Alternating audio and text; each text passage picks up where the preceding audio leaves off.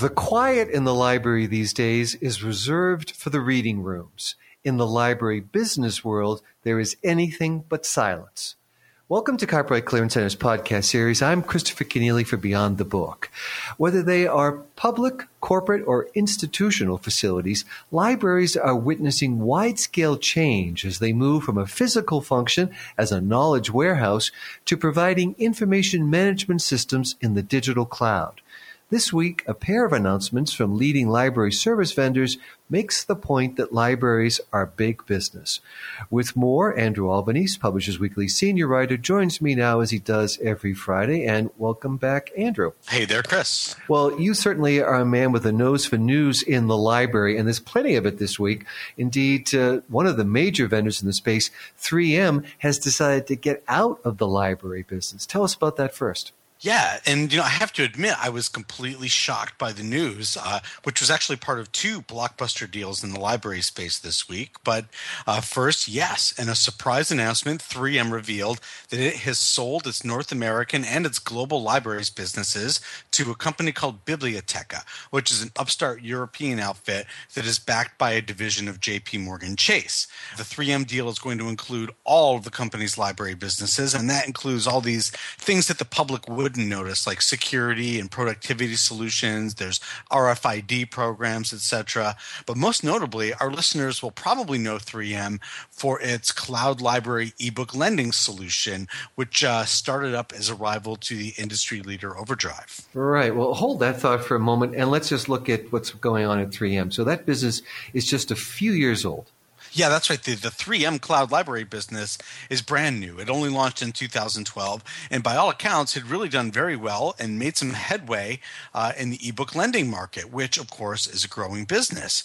Now, there were some reports, including this jaw-dropper of a report I saw on Minnesota Public Radio. Minnesota is, of course, where 3M is based.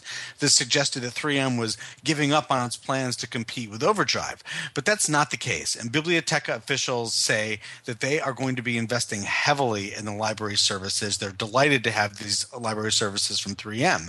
And in fact, I remember in 2012, I actually met reps from Bibliotheca who were just starting up then, and they were beginning an e-lending business that was going to compete based on the Douglas County model, which is libraries having their own servers and buying content from publishers directly rather than sort of facilitating as a third-party intermediary the lending of ebooks. But I think acquiring 3M, which is now an established vendor in the ebook space, is clearly a better way for Bibliotheca to dive more deeply into the library market. And we should note, too, that the 3M team is also going to be moving over to Bibliotheca, and that includes Matt Templis, who's the 3M Library Systems business leader, and who in a statement said that Bibliotheca has the scale needed to accelerate the product development pipeline. So I think you're actually going to see 3M getting even a little more aggressive in the library ebook lending space, far from going away. As for 3M, and basically I saw some reports in the news that said that after 40 years and a $100 million business, that it did a thorough strategic review. This was one report I saw in the Minneapolis Star-Tribune, and that they decided that they just wanted to focus on their core businesses. And 3M is most known for it's got traffic safety solutions, and it does vehicle identification and public security and monitoring services. 3M it's a massive company, of course. So the $100 million library business is really just sort of a drop in the 3M bucket. So nevertheless, having been around for 40 years and having just launched this new ebook lending service, I must say I was quite surprised. Well, yeah, and the library news has us seeing double this week because there's another announcement that also has us scratching our heads. Yeah, that's right. And another big deal this week, ProQuest, which is a huge vendor of database services and content solutions, etc., has signed an agreement to acquire Ex Libris, which is a major provider of library automation systems. That's catalogs, etc., that kind of stuff. ProQuest officials say the move is going to help them develop better workflow solutions for all their print, digital, and electronic resources of all kinds, and that it's going to help them with the navigation of rapidly changing technology. And of course, this is a big deal in the library community because, as with all of us, the technology and the formats are changing rapidly. But this deal is sending pretty big ripples through the library market. To have a major company like ProQuest, this provider of content and content solutions, investing in a systems provider like Ex Libris raises all kinds of questions and possibilities. And while the financial details of this deal were not disclosed, the Israeli newspaper Haaretz reported that ProQuest paid $500 million. That's $500 million for the company, right in that neighborhood at least. So stay tuned. It's been kind of a big year for deals in the library space. I'll point out, remember that Overdrive, which is of course the leader in the ebook lending service, was acquired earlier this year by Japanese conglomerate Rakuten, and ProQuest in May of this year bought Coutts Information Services. So in the coming weeks, I'll be doing a bit of a deeper dive on what this all means for the library market and what is driving this wave of deals among vendors. Well, right, you are. And listen, content and content delivery solutions are only as good as the technologies they're delivered on. And you've got some news regarding that because you spent a morning with a company we've all heard about just a little bit, Google, and it made an interesting announcement. Yeah, so I went to a press breakfast this week, which was quite interesting, with Google officials and a number of reporters from a bunch of different magazines and websites. And it was for Google to unveil its new project called AMP, or AMP, they call it, and that is short for Accelerated Mobile Pages.